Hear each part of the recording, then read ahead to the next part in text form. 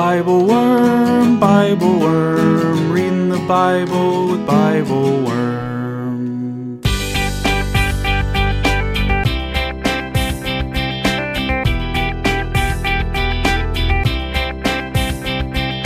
Welcome to Bible Worm, getting to the core of the biblical text. I'm Dr. Robert Williamson, Professor of Religious Studies at Hendrix College and Theologian in Residence of Canvas Community in Little Rock. And I'm Dr. Amy Robertson, Director of Lifelong Learning at Congregation Or Hadash in Sandy Springs, Georgia.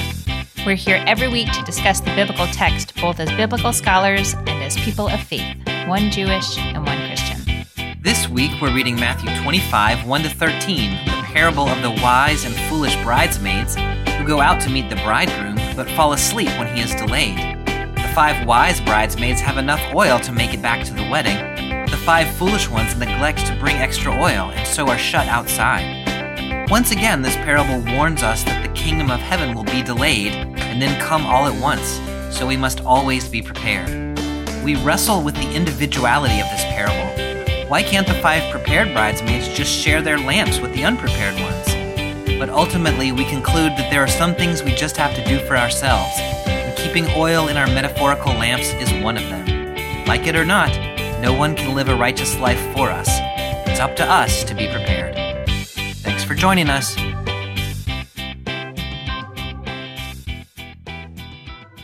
Hey, Amy, how are you this week? I'm good. How are you? I am good, also good. I'm also good. Bobby, I have a scary and interesting story. Whoa. Maybe it's interesting and scary. I don't know. I don't know the adjectives to use. I don't know what to do with this story, so I'm going to tell it to you. Okay. So I think you know, I don't remember if I mentioned on the podcast, we have this gigantic Japanese magnolia tree in our front yard that just has like the most exquisite blooms and in earliest spring, and there's like a swing underneath it, and it's just the most exquisite tree. Wow. And my daughter, when she was 2 years old, started calling it the God tree. And I was like, you're right. I don't even know what you mean by that, but that is correct. That is the God tree. And we just try to, take our lessons. And every year we have a God tree blooming party that we can't schedule. It's just whatever weekend the tree is in full bloom. We invite people to come over and like sit under the tree and climb the tree and like whatever. Like this tree is important to us. Okay. That's part 1 of the story. Part 2, the county I live in is just a mess. And they have county sewer pipes under our yard that they had to get to. And so they tore our yard up just like nobody's business over 2 months ago now. Oh, no. And they were able to repair what they wanted to with the sewer pipes. And they said, we'll come back to fix all these problems we caused. And then they never came back. Don't worry. Yeah, and of course, we haven't seen them. Thanks, county. Yeah. Yeah, right. This could be any county anywhere in the United States. They like cracked the driveway, like whatever. And I believe they will fix it, maybe naively, but they haven't been back. So our yard looks like a disaster.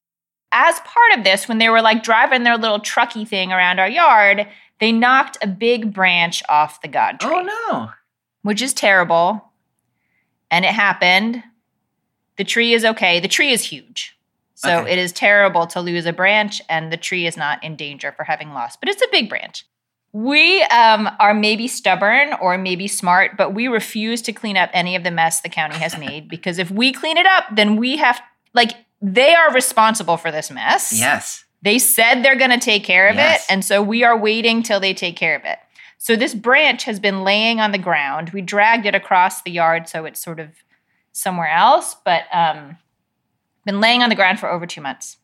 The God tree is blooming now. It's like blooming time of year. Yeah. Bobby, the branch is blooming. What? The branch, it's been on the ground for 2 months. The branch that has been off the tree for over 2 months. I just almost used some profanity and had to stop myself. It's blooming. It's not like one flower. Like the branch is blooming, laying on the ground on the other side of the yard. The branch is freaking blooming. Because 2 months ago, it was like the middle of winter. So this thing fell off the tree in the middle of the winter. Yes. Although, I mean, okay, I live in Atlanta and these trees get a little confused about whether there were buds on the branch when it fell, but nothing near blooming. That is amazing. So the God tree branch is blooming on the ground. It's blooming on the ground. After having been detached from the tree for over 2 months. Yeah. Mm-hmm. That is amazing. I have not. I'm sure some biologist somewhere, some arborist somewhere is like, here's the explanation for that. I know. But for me, I'm like, whoa, there's a theological message in there, Amy. I love it. And I don't know what it is. I don't know what it is. It is inspiring and terrifying, and I don't know what to think about it. It's beautiful. I mean, I drive by it every day. Yeah, I mean, dismembered hand moving around across the yard. Oh yeah, like, have you watched Wednesday? It's totally like yes, it's the Wednesday Addams branch. Yeah. Uh-huh. I was not going to go to Wednesday Addams. I was going to go to Isaiah 7, the stump of Jesse and the shoots coming out from the tree that has been chopped down. Well, it's one of those, okay? It's either Isaiah or it is a dismembered hand. One of those two. In the Christian world, we're in the middle of Lent and we're headed toward Easter. And so there's a beautiful parable there about the thing which appears to be dead, in fact, is leading to new life. Is a zombie. No, I don't know. It is again, like, it's beautiful and inspiring and scary. And I don't understand the rules by which we are playing right now. But I will send you pictures. This thing is blooming. I feel like you shouldn't throw that branch away. I feel like you should invite people to come. My husband said someone's going to come by to cut it up at the beginning of the week next week. And I'm like, I don't think, maybe we shouldn't do that. You should charge admission. Like, just do a big thing where you're like, look at this miracle tree. Yeah. Super weird. Yeah, that's good, Bobby. Let's capitalize on this. We'll turn it into a carnival. Oh, I'm such a terrible person. I am living the life of the empire. Like, how can I make money off of this? See what a slippery slope it is? Oh my goodness, yeah. Oh, the empire's deep in me. We could make money. Yeah. So today we are in Matthew 25, 1 to 13, which is the parable of the bridesmaids. We are also in the Christian calendar, anyway, making our way through Lent, and so we continue on. I'm not even sure what week we're in anymore, but we're in there somewhere. We're in there. Yeah. So last week we were just in another parable about a wedding. Yeah. In chapter 22, and now we're continuing the sort of theme of parables and weddings and kingdom of heaven. Is anything, I mean, the stuff happens, obviously, between 22 and 24.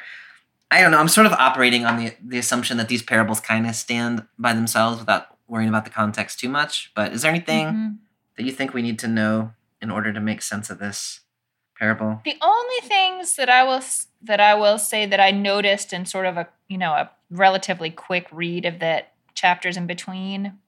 One is that, we're always try to have a sense of who's the immediate audience for this. And I think when we read together last time, it was religious authorities. Yes. Right? And so since then, Jesus has left the temple, and I think it says he's at Mount of Olives, and he's speaking his disciples to come to him privately. Yes. In chapter 24. Yes. So, as far as I can tell, that's the current audience. Yes, I think that's right. And that is like the question that they ask there is, tell us, when will these things happen? What will be the sign of your coming and the end of the age? And so then we've got this long series of parables that seem to be, we've been talking about the kingdom of heaven as a present reality and also as a future fulfillment or something like that. And these parables, I think, are still straddling that line, but they're sort of leaning forward toward the ultimate fulfillment of the kingdom of heaven. Whereas maybe earlier in the gospel, we've been thinking more about how do we live the kingdom of heaven in the here and now or something like that. Yeah, I think that's right. And I mean, the text right before this is like pretty, what I would say, like apocalyptic, pretty like there's going to be an abrupt change and you're not going to know when it is. Just like right before the flood in the time of Noah, people were just living their regular old lives. And then all of a sudden, the end. That story's over, which is actually a lot what life is like, isn't it? It is. No, I mean, like, you don't know when things are going to happen. Things happen. And I mean, that's a pretty big thing. But that's the big message that I draw from the text immediately beforehand, is that like something big is going to happen, and you really are not going to know when. Yeah. You're not going to know when. Mm-hmm. I think that's right. Yeah. Then I want to connect to the magnolia tree, because like that magnolia tree didn't know, the God tree did not know it was going to have a branch knocked off, and then suddenly it lost a branch. It didn't know, nor did it care, because it continued to bloom. I know. And so this thing that seemed like such a tragedy and the end of a thing, it's just, life just continued on in the midst of the struggle. Yeah. Mm-hmm. It's not exactly That's the same. That's much more comforting than Yeah. some of these apocalyptic scenarios. Yes. Mm-hmm. Yes. Okay, so on that note, shall we dive into the parable? Yeah, let's do it. I love weddings. Let's have another wedding. We just talked about a wedding last time. Let's have another wedding. We've been struggling a little bit on the podcast the last couple of weeks with like, our format is like, let's read it in little chunks and then talk about the chunk. And some of these parables, I think, kind of make more sense if you just read them all the way through. Yeah. And so we've been arbitrarily chunking some parables. And so I'm going to arbitrarily chunk this parable also. You shall today. not know where the chunk will happen. At any moment, I might end and ask you a question. It could just happen. That's great. Wonderful. Okay, so we're in Matthew chapter 25, verses 1 to 13. I'm going to read some subsection of that, and I'm in the Common English Bible. Mm-hmm. At that time, the kingdom of heaven will be like... Oh, that's different. I just noticed that. It says at that time, it will be like. Whereas before it has been saying the kingdom of heaven is like. Yeah. You did not know I was going to end right there. I ended after the first half of the sentence. You're like, there were 3 words. Chunk number 1. I did not know I was going to end right there either. It's funny. I noticed that my translation starts with then. I didn't notice the future tense, but I was like, what do you mean then? Like, why are we placing this in time now? But you're right. It is now. Yeah. Right, so this is about the fulfillment of the kingdom. Yes. At that time, the kingdom of heaven will be like 10 young bridesmaids who took their lamps and went out to meet the groom. Now 5 of them were wise, and the other 5 were foolish. The foolish ones took their lamps, but didn't bring oil for them. But the wise ones took their lamps and also brought containers of oil. When the groom was late in coming, they all became drowsy and went to sleep. But at midnight there was a cry, "Look, the groom! Come out to meet him." Okay, so I've been to some weddings. They did not involve me going out into the world with a lamp to meet anybody. And so I'm just like, I need a little contextualizing to sort of understand what's even happening at all. Can you get us started on that at all? I don't know if here, I meet your question with a question, Bobby. The Greek says virgins. Yes. So do you imagine here that we're talking about women who are present at the wedding but not getting married and just sort of like rejoicing? Or do they have when you say bridesmaid to like a woman in my place in the world, that's a specific job. Right. Like there are duties that come with being a bridesmaid. And I don't know if there's a duty associated with this other than being a happy wedding guest. No, that's a good question. Yeah, the Greek there, parthenois, which can mean virgin. It can also just mean sort of like a young woman of marriageable age. That's helpful. And so I have read them as sort of the friends of the couple, and that their job is basically to be there and rejoice. But apparently also maybe to go out and meet the bridegroom and come back to the house. Like they seem to have some sort of function there. Like we're not just waiting around at the house for the party to start, but we've got to go out and meet them and bring them back.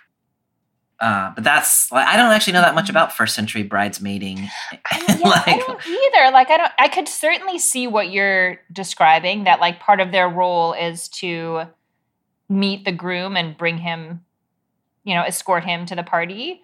I could also see the possibility that it's just like this sort of, exuberance almost. Like you can't contain your joy to just sit in your chair and wait, that you want to go out and greet this honored, like really like a king for a day. The bridegroom is the king for the day. Yeah, so I don't know if it was an official capacity or not, but yeah, that seems to be what they're doing. They are escorting this most honored person into the wedding. I think that's right. And, now that you're talking about this, and I'm totally being anachronistic here, which is, my way. It's what we got, though. But like thinking of weddings that I was in when I was younger and was in weddings, and the like at the reception, say when you're introducing the couple, it wasn't just like the couple just like walks in the door and everybody's like, oh hey, there's the couple. It was like they announce the wedding party and like we all come in, and then the couple is like bringing up the tale, and so there's like a ritual, a formality that goes with it, where there is a role to play just by coming into the party with the couple. Yeah. And so maybe that kind of makes sense here. Is they've gone out so that they can escort the couple back in, or the bride. I mean, we need to talk a little bit about that too, like who exactly is being escorted from where. Right. And they're just escorting the groom, right? Well, so, I mean, I think this is a question. So it does say, look, the groom come out to meet him. I'm just trying to think through, like in first century Jewish practice, right? So there is we talked way back I think it was the first Matthew podcast, maybe, way back at Christmas time. And we talked about the betrothal and the wedding and the stages. Mm-hmm. And, there's a stage where you're betrothed, but then the groom and the bride continue to live in their own households for some period of time. Mm-hmm. And then when the wedding happens, then that's when they're joining their households together. Yeah. And so to me, that's this moment, right? They've been committed to one another for some time, but they've been continuing to live in their own places. And this is the joining of the houses. Mm-hmm. What I'm less clear about is whether what's happening here is that the groom is coming to the bride's house, like the father of the bride's house, and they're going to have the party there. Mm-hmm. And so these are the bride's sort of attendants who've come out to meet the groom. That makes sense to me. Or whether the groom has gone to the bride's house to finish negotiations with the father and then is bringing the bride back to his house. And so these are the groom's relatives or groom's friends or something. You seemed more persuaded. Your face seemed more persuaded by the first of those, that the groom is now coming. No, I realized as you're talking that okay, so they're going they're going into a wedding like now, right? Yes. Yeah, I don't know. Again, like this, even knowing what I know of sort of what a traditional Jewish wedding looks like now, I don't know what it was like in the first century. But there is also often a period of separation immediately before, like for a period of time before the wedding. Right. Really just to sort of like heighten the anticipation heighten the joy of the day. So I guess I'm picturing that at this point they're ready for they're ready to actually make their covenant and become wedded people, become a married couple, and that wherever the bridesmaids are bringing the bridegroom is where the bride. I see. Oh, that makes a lot of sense to me. Yeah. Like, I don't know that we need to know exactly. We just need to have some sort of framework for understanding. And that to me is a great framework. So then what's happened is the bridegroom has been in his place. The bride has been in her place. And the bridegroom is coming to the wedding. And these are her attendants that have come out to meet him along the way and bring him back where she is for the wedding.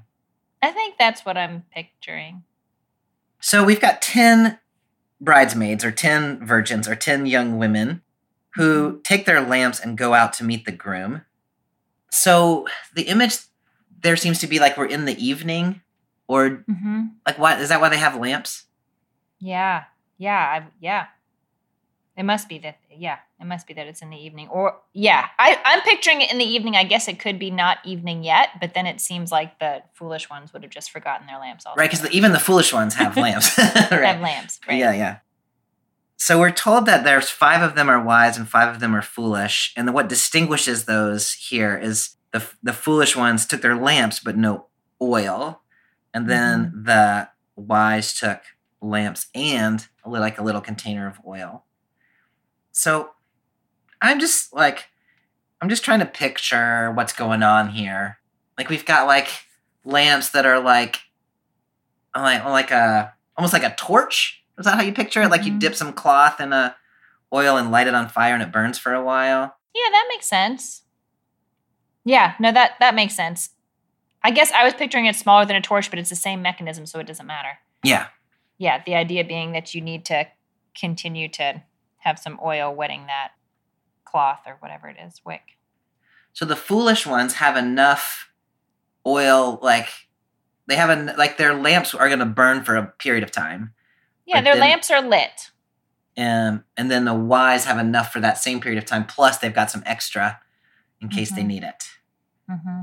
So I'm just trying to think like, what is the foolishness of the fools? You know what I mean? Like the foolishness of the fools. This is how I'm reading this right now, but it makes me want to be foolish in some ways. I feel like the foolish ones they assume that they're going to go out to meet the bridegroom and he's going to be there pretty soon because that was the plan or that was their expectation. And they don't really think beyond the moment that they're in. Like the moment that they're in is it's dark and we're going to meet the bridegroom. So bring a lamp and go meet the bridegroom. Right. And he's going to be there. We got plenty of oil in our lamp to meet him where he said he was going to be and bring him back to the house. Yes, we are meeting the need to the moment, and this is how we understand that things are going to unfold. And then the other ones are like the scouts, like like Boy Scouts, Girl Scouts. Be prepared, yes. Oh yeah, be prepared. And it's like, so this is like there's a teenager in my synagogue who says that she has what is known among her group of friends as the mom bag, which is like the person who has baby wipes and tampons and gum and like deodorant and like whatever thing someone might need. Yeah. She's always got it in her bag. And you always want to have a friend like that. Yeah. So here the wise are the ones that bring the mom bags and the fools are the ones. The wise are the ones who bring the mom bags who are like, we don't really know how this is going to unfold. And so we'll just, they bring the just in case stuff. Yeah. I'm definitely a foolish bridesmaid. like in the living of my life. I often say that like I strategize my life about how everything's going to fit together, right? And so I have the right number of things and the right, assuming everything goes perfectly, right? Right. Here's the 10 things I can do today and I can get them all done as long as nothing goes wrong. But the problem is something always goes wrong. And so then I'm left scrambling all of the time. I do not have a mom bag. I'm often improvising things because I'm not ready. And so I don't know. I just you always empathize with the characters you're not supposed to empathize with. I do. And I'm empathizing with these bridesmaids who the bridegroom said he was going to be there at whatever time. So he should have been there, and it's something I did not need to bring extra oil. But it makes me think of, again, these are such modern situations, but the amount of extra stuff you bring with you if you're traveling with a small child. How many outfits might they poop through? Yes. I don't know, how, but all of a sudden it's your job because you're the parent and you have to do it. Yes. And in the really tiniest way, going back to this sort of wedding bridesmaid metaphor, but also in a totally anachronistic way. When I have been someone's maid of honor, I know that I have to do the extra mental work of I don't want anything to fall on the bride. Yes. To become her problem. And so it is my job to hold all the possible anxieties. Yeah. And foresee everything. And so again, that's a really modern, they don't need safety pins in the ancient world or whatever. But to do the extra work of anticipating what ends might come. But what's interesting for me in both of those personal examples for me is that it always involves someone else. If I'm just taking care of myself, I don't usually worry about it. I don't.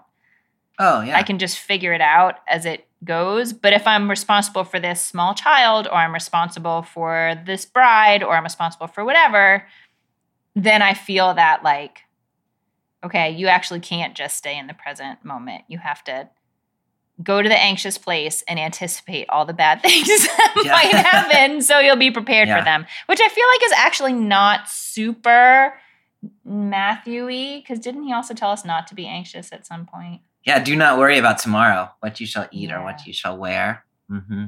Worry a little bit. Yeah. Not about what you should eat or what you, I don't know. I don't want to like mix all the things together. So never mind. Put that aside for now. But that's how it strikes me as a modern person sort of reading this, is that there are situations where you do actually need to worry about possible scenarios. I really like that. That helps me a lot. So maybe the foolishness is that they're not anticipating possible things that they might need to adapt to. They're just assuming everything's going to go perfectly right. And I mean, you're totally right. Like and I'm still adjusting to this as a parent, even though I've been a parent for 5 years now. But like, I live my life kind of by the seat of my pants, and I'm just improvising all the time. And you can't improvise, you know. You end up having to like Lion King your poopy baby in the parking lot of the Denny's. Yeah, really ups the ante there. Yeah. So not that actually happened to me. That was just a totally made up story. Mm-hmm. Yeah. Sure. Anyway, yeah. Now the thing that gets me about this story is that they all fall asleep. I know. And I don't know. I like when you sort of start into this story, you think like, oh, the worst thing you could do in this story is fall asleep. But all of them, the wise and the foolish bridesmaids, all fall asleep. So I don't know. Like, yeah, somehow I kind of like that it's not about you got to be awake all the time. Yeah. Yeah. I like that it's in there. And, you know, when I first got to that, I was like, oh, is that going to get them in trouble? You know, is there going to be judgment on that? Although the fact that it already called some of them wise and the wise ones fell asleep too, I was like, maybe there's not going to be judgment. But it does, I feel like it softens a little bit the sort of ratcheted up, pay attention to all the possible dangers and all the different outcomes. It sort of is like, and you live in a human body, Mm-hmm. and human bodies have human needs, Mm-hmm. and one of them is sleep. Yeah. So, yeah, at least there doesn't seem to be any problem with it here. Yeah. So it's not that you're having to fight the sort of natural tendencies of being a person in the world, but you're having to account for like them somehow. Like, Yeah. I want to know, I mean, maybe we're not supposed to ask this question, but I want to know what's up with this bridegroom. Like, that dude should have been there. He said he was going to be there. I know. Making those poor bridesmaids fall asleep in the woods or wherever they are, like, that just seems like bad etiquette. And yeah, like, I don't know. Maybe we're not supposed to be thinking about that, but I kind of want to know where is that guy? Let's assume that he stopped on the side of the road to help an elderly person with a flat tire. Yeah. We do not know why the Messiah tarries. I mean, the bridegroom. We're definitely just reading this as the bridegroom. We don't know why. Yeah, I mean, in a lot of ways, it's, you know, like I'm, you know, wanting to stay, of course, in the register of like the story as it's told here, and also it feels like it will register really different once we flip it into the other register. But yeah, no, I don't. It's rude. It's rude to be that late. I mean, to be fair, Matthew has already tipped his hand, or Jesus has. At that time, the kingdom of heaven will be like he's already given us the register, right? But yes, I still do think it's worth trying to think through, like we do, the story as a story. Mm-hmm. This is one of the places where I like the interpretation that the bridegroom has gone to the bride's house to get the bride and bring her back to his house, even though it introduces some other complications, as we were talking about earlier. Mm. But then, I mean, at least sort of at the level of story, like, maybe there's still some negotiation to be done, or maybe, you know, like to finalize the ketuvah or whatever, or maybe the bride is yet getting ready for the wedding. And so, like, why the tarrying is because, like, stuff happens in this process and it's complicated. And so he couldn't necessarily just control. Like, if he's just coming from his own house, then you're like, you should have started getting ready a little earlier or whatever. Yeah. But I think, so I like that because it kind of gives me a place to hang my hat in terms of why the delay. Yeah. But I also think there's something instructive about just like, we don't know why the delay. And like part of the issue is these bridesmaids assumed there wouldn't be a delay. And so it was totally reasonable that he would have been there on time. Yeah. I was talking to... No, sorry, go ahead. No, I just was going to say I think that's right. And I think it's important, in this parable, as generally it's important, that there's just stuff you don't know. Yeah. There's a lot of stuff going on, whether it's, working out negotiations related to the wedding or signing the ketubah or finding the right witnesses to sign it, or whether it's, the proverbial stopping to help someone else along the road. And so that delays you, like, or any number of other things. Like, and we just don't have access to that. We don't actually know. We don't know why. Right. I was talking to the pastor of Canvas Community, where I'm the theologian now, and he was talking about that. Like, he works with people who are very like punctual, like you've got to start this thing at 9:00 or whatever. Yeah. And he's like, my life I spend with people who are homeless, and like they don't always know what time it is, and like they do that sort of thing where they're just like, I was on my way to meet you, but then I saw my friend that needed something, so I helped them, or I ran into somebody I haven't seen for a while, and so I talked to them, or like, it's like, there's only a certain mindset in which punctuality is the be all and end all, and there's a whole lot of mindsets in which things. I got to help somebody, or, somebody's ox fell in a pit and I had to help them out, or whatever it is.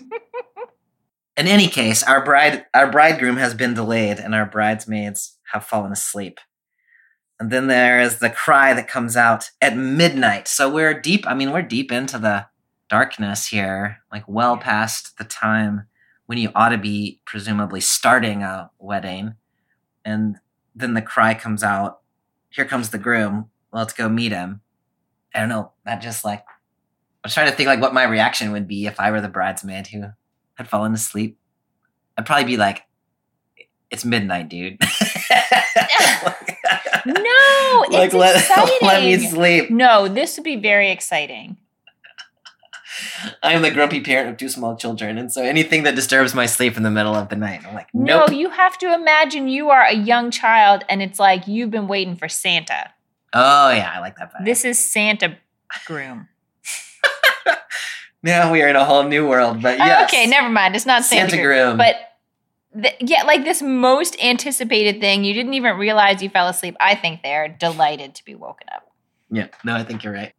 I'll try to disinhabit my grumpy dad and inhabit my gleeful teenage girl. Good, you do that. I have not accessed that side of myself in a while. Hello, fellow Bible worms. My name is Amy Marie Epp. I'm a pastor at Seattle Mennonite Church in Seattle, Washington. I support Bible Worm at the early worm level, $8 a month, and I consider that professional budget dollars very well spent. What I especially love about being a patron at this level is having access to those podcast episodes a week early, since I'm often working that far ahead on sermons or on worship prep. Also, by the way, I love the sticker, which I put on my water bottle immediately. Amy and Bobby's insight and wisdom have become an invaluable resource for me.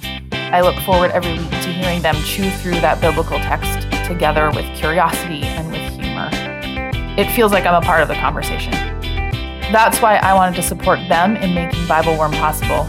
It still feels like a gift each week to have that Patreon episode land in my inbox. I hope all of you who are listening will also consider becoming patrons. And now, back to this week's episode.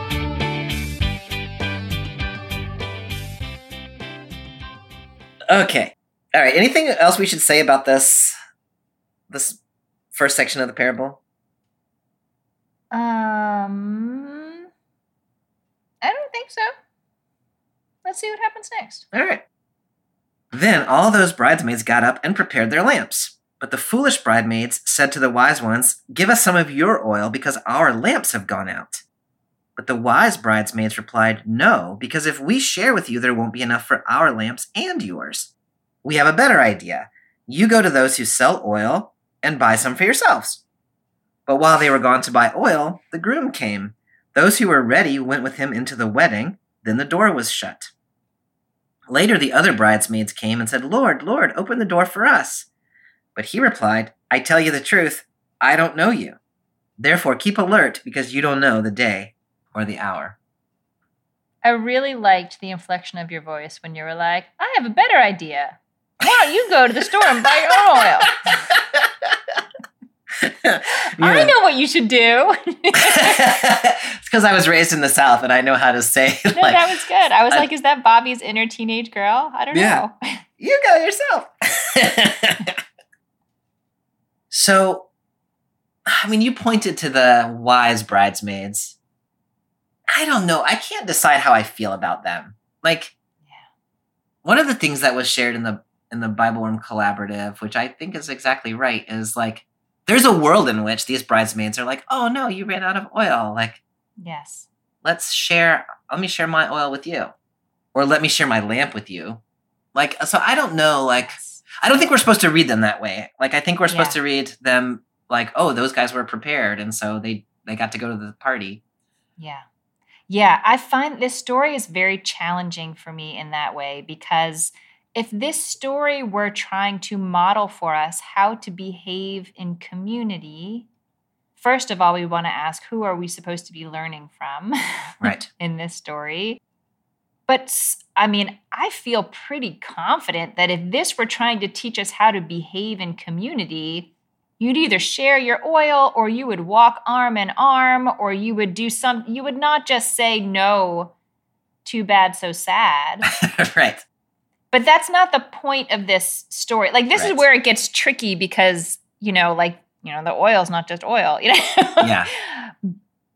But in the sort of earthly register of this, where this is just something happening on earth, yeah, it really got me sort of asking the question, who are we supposed to identify with in this story? Yeah. What did you come up with? Well, I think in this story, maybe identify with is the wrong thing. Maybe it's learn from. It seems like we're supposed to learn from the foolish people. Like, this story is designed to tell us something important about what happens if we don't think ahead and go through the extra work of, not just thinking about what we need in our moment and assuming we'll be able to improvise later, but like taking on that sort of extra layer of responsibility that I mostly only feel when there's another person involved. Yeah. Saying like, no, but even just for yourself, you have to think more that way. Yeah. No, that's helpful. So it's not necessarily commending not sharing your light as much as it is warning you to make sure you have enough oil for your own light. I think so. Yeah. Bobby, there's a story in the Talmud that this made me think of, and I don't know. I want to tell you this story and see if you think it has relevance. Okay. So it's an ethical dilemma. Two people are lost in the desert, and they have, one water bottle, one thing of water. There is not enough water to get both people to civilization. Oh my goodness. This is in the Talmud? It's in the Talmud. Wow. So who gets the water, or do they share it, in which case they will both die in the desert? Right. So one rabbi in this argument, Ben Petora, says the solution is to share the water, even though you're both going to die, because both dying is better than living and watching the other person die. And the other Rabbi Akiva, who, spoiler alert, is always right. Whenever Rabbi Akiva says anything, you know that his opinion is going to be the one that carries the day, says the owner of the water should drink the water.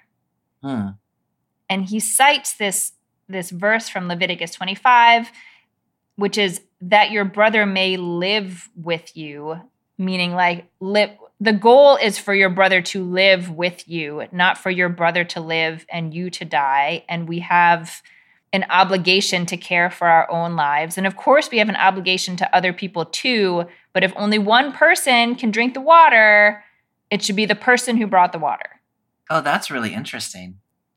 I thought Rabbi Akiva was going to say you should give the water to the other person because it's better to die knowing that your friend is going to live than to live knowing that your friend died.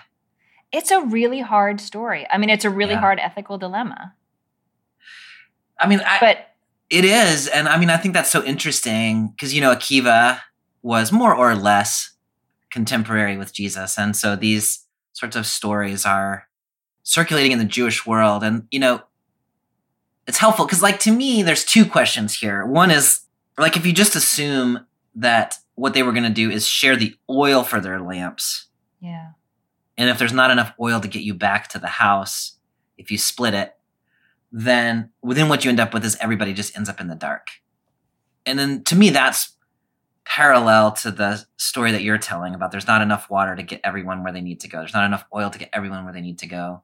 Yeah. And then that ends up being sort of the same. It's better for those who are prepared to make it back while the others get lost in the dark than it is for everybody to get lost in the dark. Right. We would have to accept the premise that you can't share it. Yeah. That somehow not everything can be shared. We can share so much in community, but there's a certain point at which everyone has to have their own. That whole thing sits really uncomfortably with me. Rabbi Akiva's advice sits really uncomfortably with me, which is I'm having to reflect. Maybe I need to talk to my therapist about why that is exactly. Because I think I'm oriented the other way, or at least if I was actually in the desert with an actual bottle of water and an actual other person, I don't know what I would decide. But in my hypothetical desert with my hypothetical bottle of water, I would want to try to do what I could to make sure the other person could survive. But so Akiva sits uncomfortably with me in a similar way that this parable sits uncomfortably with me. Yes. And I think this Rabbi Akiva story sits uncomfortably with many modern Jews too. Mm-hmm. This is... And also many modern Jews who haven't ever actually had to choose between their own life and someone else's. Exactly. So it's very abstract. Yeah.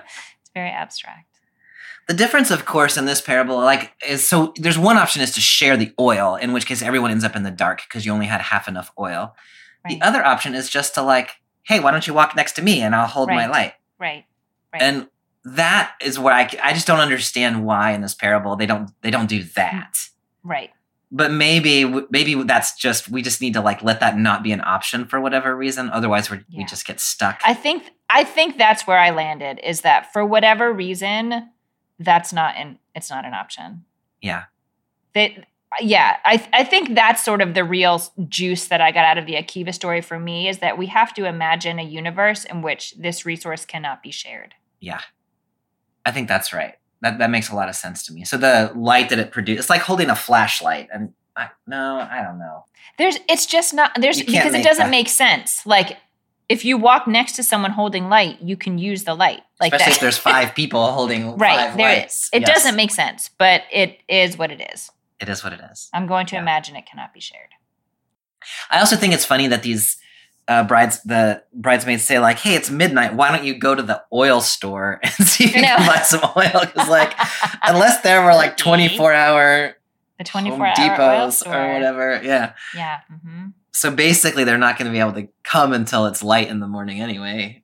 I mean, the parable seems to think they could go get some oil in the middle of the night. So maybe if you looked sad enough, somebody would give you some oil or something. Yeah. So the groom comes while the 5 are away at the oil store. Yeah. And they just go on to the party. They don't wait hey, our friends are going to be right back with their oil. They just it's time for the wedding. And so the wedding needs to get started. I guess you can't delay any longer. Yeah, I guess. When the bridegroom is ready, it's time for the wedding. So they shut the door. So now we've got this insider-outsider thing, which reminds you of the wedding banquet that we saw last time where somebody got shut out of they got into the wedding and then got tossed out. Mm-hmm. But there's this sort of inside-outside. The 5 bridesmaids then make it to the wedding finally. They went and got their oil. They made it to the wedding. They say, please let us in. And he says, I don't know you, and shuts the door again. I mean, it doesn't actually say shut the door. One assumes that that's what happens next is they end up getting stuck on the outside. Yeah. I mean, it doesn't say they ever open the door. I picture them Right. like yelling through the door. Oh, I got you. You're like, let us in. Not by the hair of my chinny Little chin pig, little pig. I know. So this also bugged the Bible Worm Collaborative, I think in a good way, in the right way, which is we just a few weeks ago had the parable of the vineyard where the point seemed to have been no matter how late you get to the work site, you still get to go to the vineyard. Yeah. This parable seems to say if you get there late, sorry, I'm just not going to open the door to you. And also this guy's just like, it's pretty rude to be like, I don't know, like these 5 women were important enough to somebody to be part of the wedding party. And now he's just like, sorry, I don't know you. Like, it sits wrong with me. Yeah. Can you help me in any way there? I'm glad you brought up the workers in the vineyard story.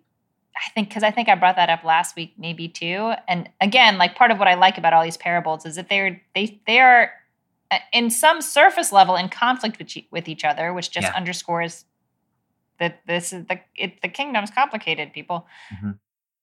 In the vineyard story, no, we could read it as no matter how late they got there, everyone got the same. Yeah. But we could also read it as our sense of time and fairness and how things are supposed to work do not carry the day. And that's part of what I see here too. Like, but they did make it back. So why can't they get in now? Because that's not how it works. Yeah. I mean, because the time has come, because you can't predict when the moment at which everything's going to change. And it might be the moment is later than you think it will be. And that irritates you because you started your work too early. Or it might be that the moment is earlier than you think it's going to be. And that sucks for you because you're outside the wedding and the door is closed. But it's very like anxiety provoking in me personally. But like you have to be prepared all the time because you don't know. There's no schedule for this. I love that. You can't game the system. Yeah. That helped me so much on that. Like, yes, the vineyard story, one way of reading that is the time might be later than you think. And here the time is later than you think it's going to be too. Yeah, true. Actually. And it's both later and earlier. Because like you thought it was going to be, at 8 o'clock and instead it's at 2 o'clock in the morning. But once it's done, it's done. I like that. And so you just don't know. Sooner or later, you can't be upset about it in either direction. Therefore, you always need to be ready. That, I can't, I'm not sure which register we're in right now, but anyway. Yeah. That line where they knock on the door and Jesus says, I know what register I'm in now. Uh-huh. So I think in this parable, Jesus is the bridegroom. No. Yeah. Did that blow your mind? Yeah. Mind blown. So if we shift registers, which we have been easing our way toward. So this is now a parable of the arrival of the kingdom in its fullness, which is how we, explain at that time the kingdom of heaven will be like. This is not the thing that's happening just now, but is the time yet to come. That line where they say, Lord, Lord, open the door for us. And he says, I don't know you, reminds you of Matthew 7, 21 to 23, where Jesus said, not everyone who says, Lord, Lord, will enter the kingdom of heaven, but only the one who does the will of my Father in heaven. On that day, many will say to me, Lord, Lord, did we not prophesy in your name and cast out demons in your name and do many deeds of power in your name? Then I will declare to them, I never knew you. Go away from me. So it's interesting, like this is a sort of narrative version of that, where people who think they belong in the party are knocking on the door saying, Lord, Lord, let me in. And Jesus says exactly, I don't know you.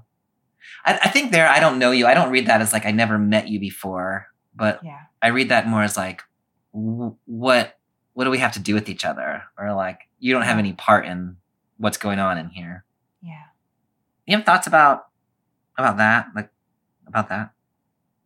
I mean, I agree with you that it's not so much like I've never met you in my life as you are not part of this next thing that is happening. Yeah. Like it's like when something happened, like once they went into that, wherever it was, they went and closed the door, the wedding banquet, and closed the door. Something, like we've talked about a wedding as like the beginning of something new and like a new family unit and a new foundational element for whatever's next. And it's, I don't actually think this, but well, maybe I do.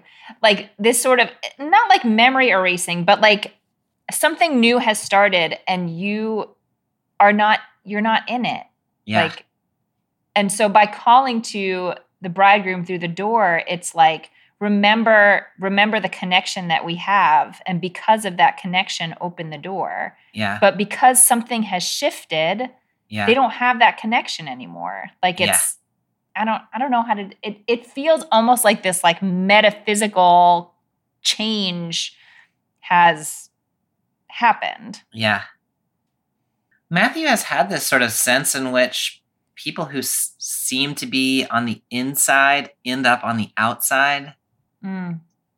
So like last week, that guy who made it into the banquet but then didn't have the right clothes and got kicked out, or the weeds and the wheat that were all growing together and you couldn't tell which was which.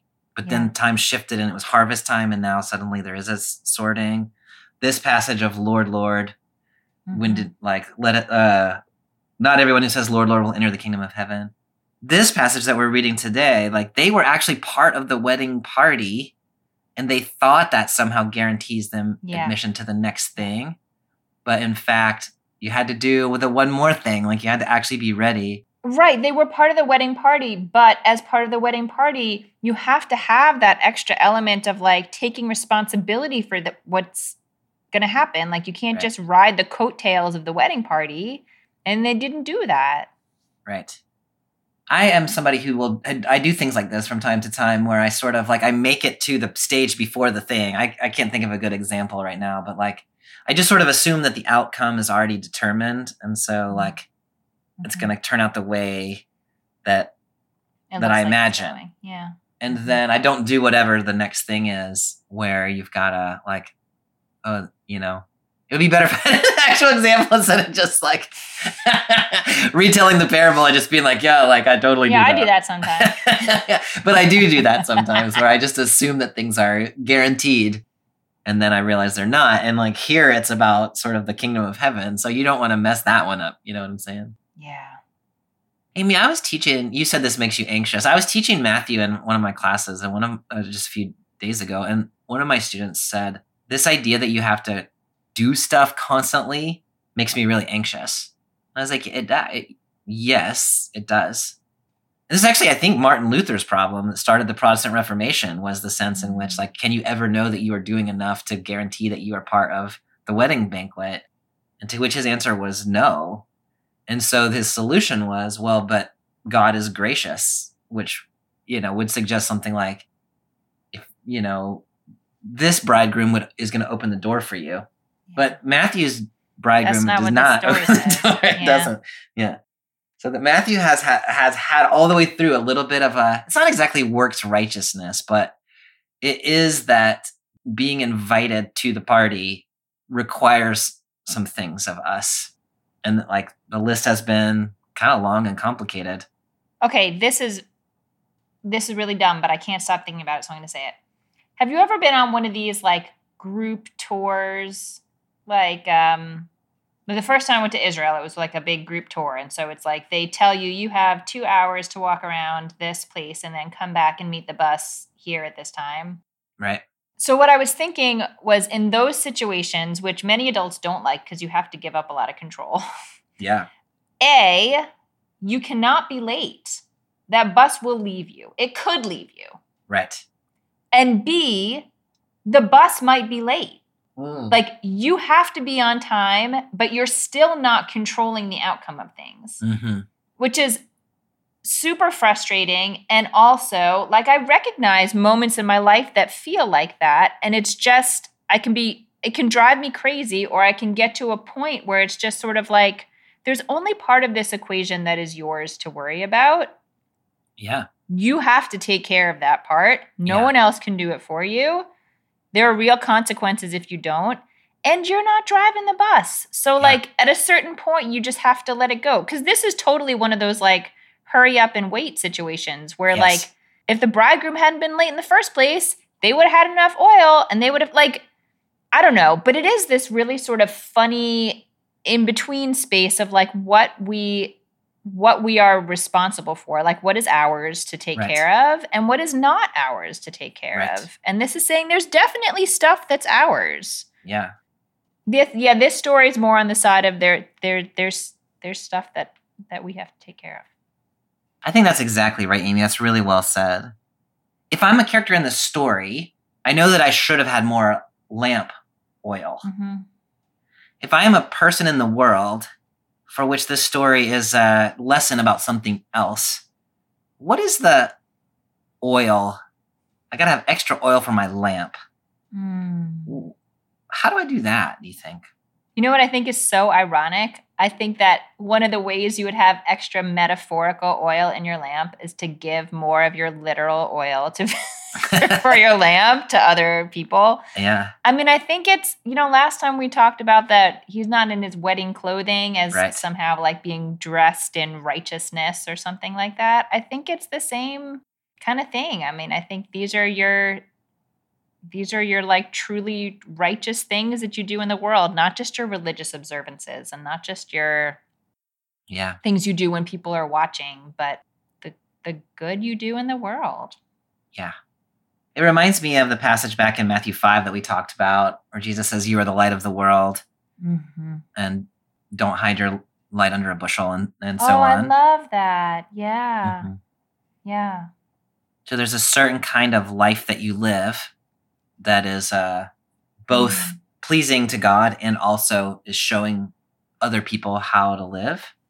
And you've always got to be prepared to do that, even if you have to do it longer than you thought you were going to have to do it. Yeah. Oh, I love that, Bobby, because it adds to, for me, this element of like, yes, you do what is pleasing to God, but part of what is pleasing to God is being authentically who you are. Yeah. And so it's not this, there's a word for this that I can't think of, but it's not trying to squish yourself down and fit into some mold that's actually not right for you. It is being the best version of yourself in a way that is mindful of everyone else in the world Yes. and caring about everyone else in the world. But it's not, we mentioned before, like they can still sleep. They're in human bodies. Right. God put them in those bodies. So, I mean, what you going to do? Like, Right. your body needs to sleep. Yeah. No, I like that. I think that's right. And so then it's not that you can never rest. It is that at any moment you need to be prepared to wake up and relight your lamp. And so that becomes, in some ways the message of this parable seems very similar, as you were mentioning, to the one we read last time, where we were basically like your wedding garment needs to be like your second skin. You just always need to have it. This seems similar to me. Like you need to be so accustomed to living the kingdom life that when you wake up, you just do it because it's like so in you. Mhm. And so, so it just needs to become a second nature for you to live out the Mhm. way that Jesus has been teaching in this gospel. So when the bridegroom shows up at any moment, you've got oil in the tank, so to speak, in your life of righteousness. Yeah. The last line of this thing just makes me laugh because it's, Jesus has told this parable and then he says, "Therefore keep alert." Does the NRSV doesn't it say like don't Keep awake, therefore, keep awake? Yeah. for you know neither the day nor the hour. Yeah, which I take the point is like the point you were making, that the delay, you don't know. It could be right now, it could be later. But the fact that it says keep awake and then everybody in the story was asleep, just funny to me. Yeah. Because that wasn't the point of the parable. No. The point of the parable was when you fall asleep, be prepared to wake up. Anyway. Yeah. The point of the parable is, whatever you just said. Be prepared. Be prepared. Yeah, This be might prepared. last Be longer ready. than you Be thought it was ready. gonna. Yeah. Yeah. Anyway, all right. Okay, Amy, so when you think about this parable and what it might speak to our contemporary world and communities of faith, where do you land? Bobby, one of the things I both really appreciate and struggle with in this parable is that the individualness of it. Yeah. And we've talked so much throughout reading the Hebrew Bible and the New Testament about community. How do we live in community? How do we care for one another? What does it mean to be a community? And really have tried to push against a little bit, or at least I have, this sort of modern Western conception that everyone's in it for themselves.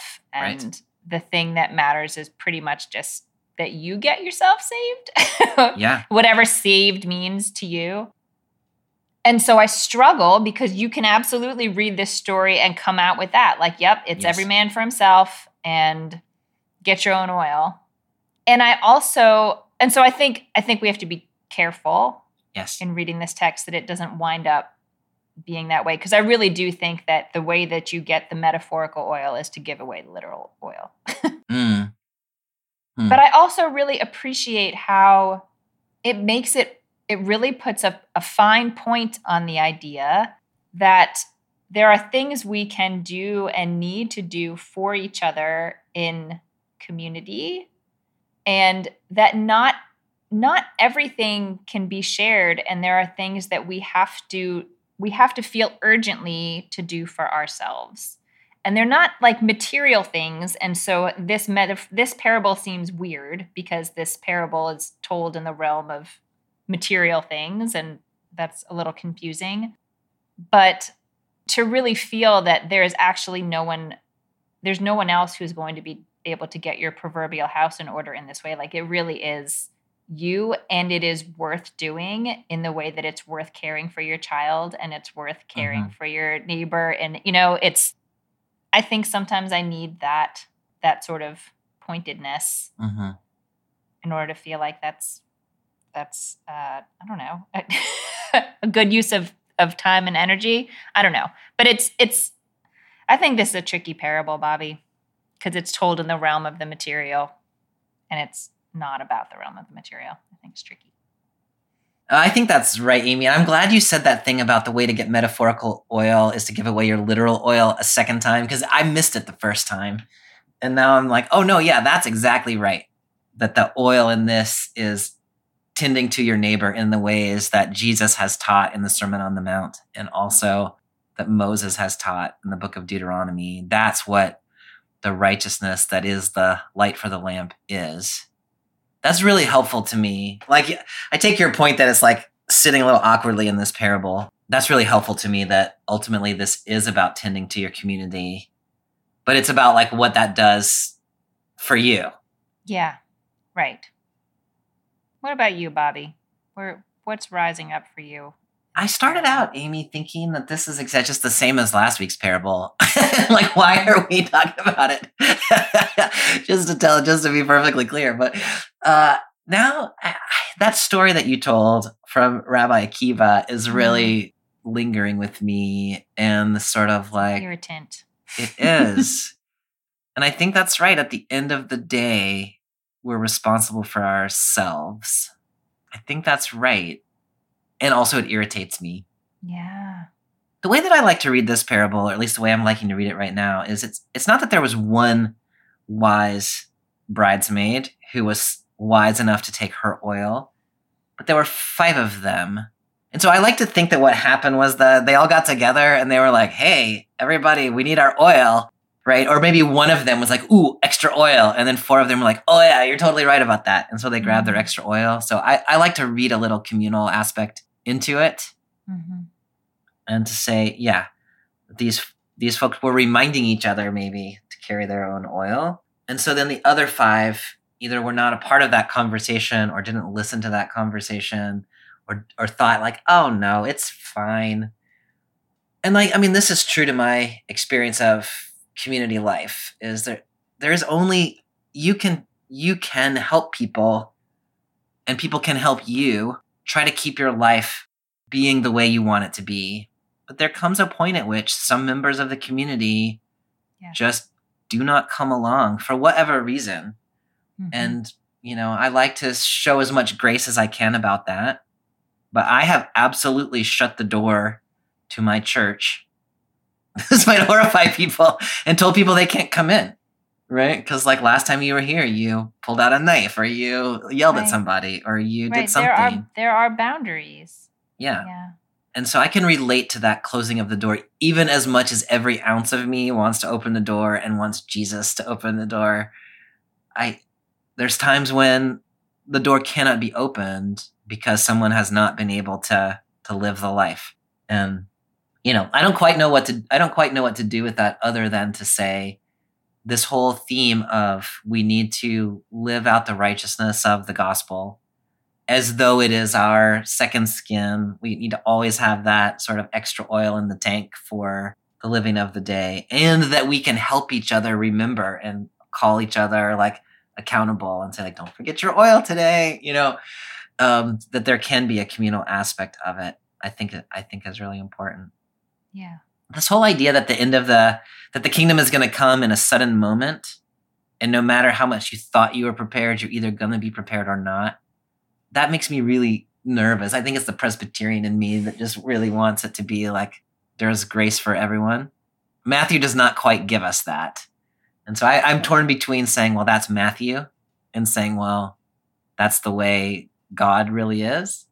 And I don't know the right answer there, but when something irritates, you say this a lot, when something irritates me in the Bible, I try to take it seriously because I'm like, why is that irritating me? Yeah. And how can I account for it in my own life? And that's what's irritating me right now is this shutting out. So I landed nowhere just there. No, you didn't land nowhere. While you were talking, Bobby, I was thinking more about the role of community in all of this. And I know we need to wrap up, but I just was thinking about how truly, like, what does it really mean to like have your oil? Like what, like to sort of live a life full of righteousness, and the thing that makes it not feel like work, the thing that makes it feel normal and easy and you're not going to forget is being surrounded by other people who are doing it. Yes. And that's the community. Like you can't, if you're trying to do it on your own, it's going to be so hard. Yeah. That's right. So if the communal expectation is that we all go out with extra oil, then that just becomes the way we live. Then you don't have to think about it. Right. You don't even think about it. I like that. All right, Amy. Well, next week we're in one of my very most favorite passages, which also ends up with people cast into the outer darkness. Amazing. But Matthew 25:31-46, the story of the judgment of the sheep and the goats. Judging goats. Never done that before. Yeah, poor little goats. Well, I'll report back on the fate of the branch of the God tree next time. Yes. I was so excited about that. Yeah. All right, Amy. Great conversation. I'll see you next time. I enjoyed it. See you next time. Bye. Bye. Thanks for joining us for this week's episode of Bible Worm. If you've enjoyed this free podcast, we hope you'll help us keep it going by joining our Patreon for as little as $4 per month. You can also sign up for other goodies like early access, video lectures, weekly liturgies, and more. Visit patreon.com/BibleWormPodcast for details. Bible Worm is produced by Bobby Williamson and edited by Joel and Laura Becker. Our theme song is sung by Colin Bagby, and our theme music is The World at Large by Dano Songs.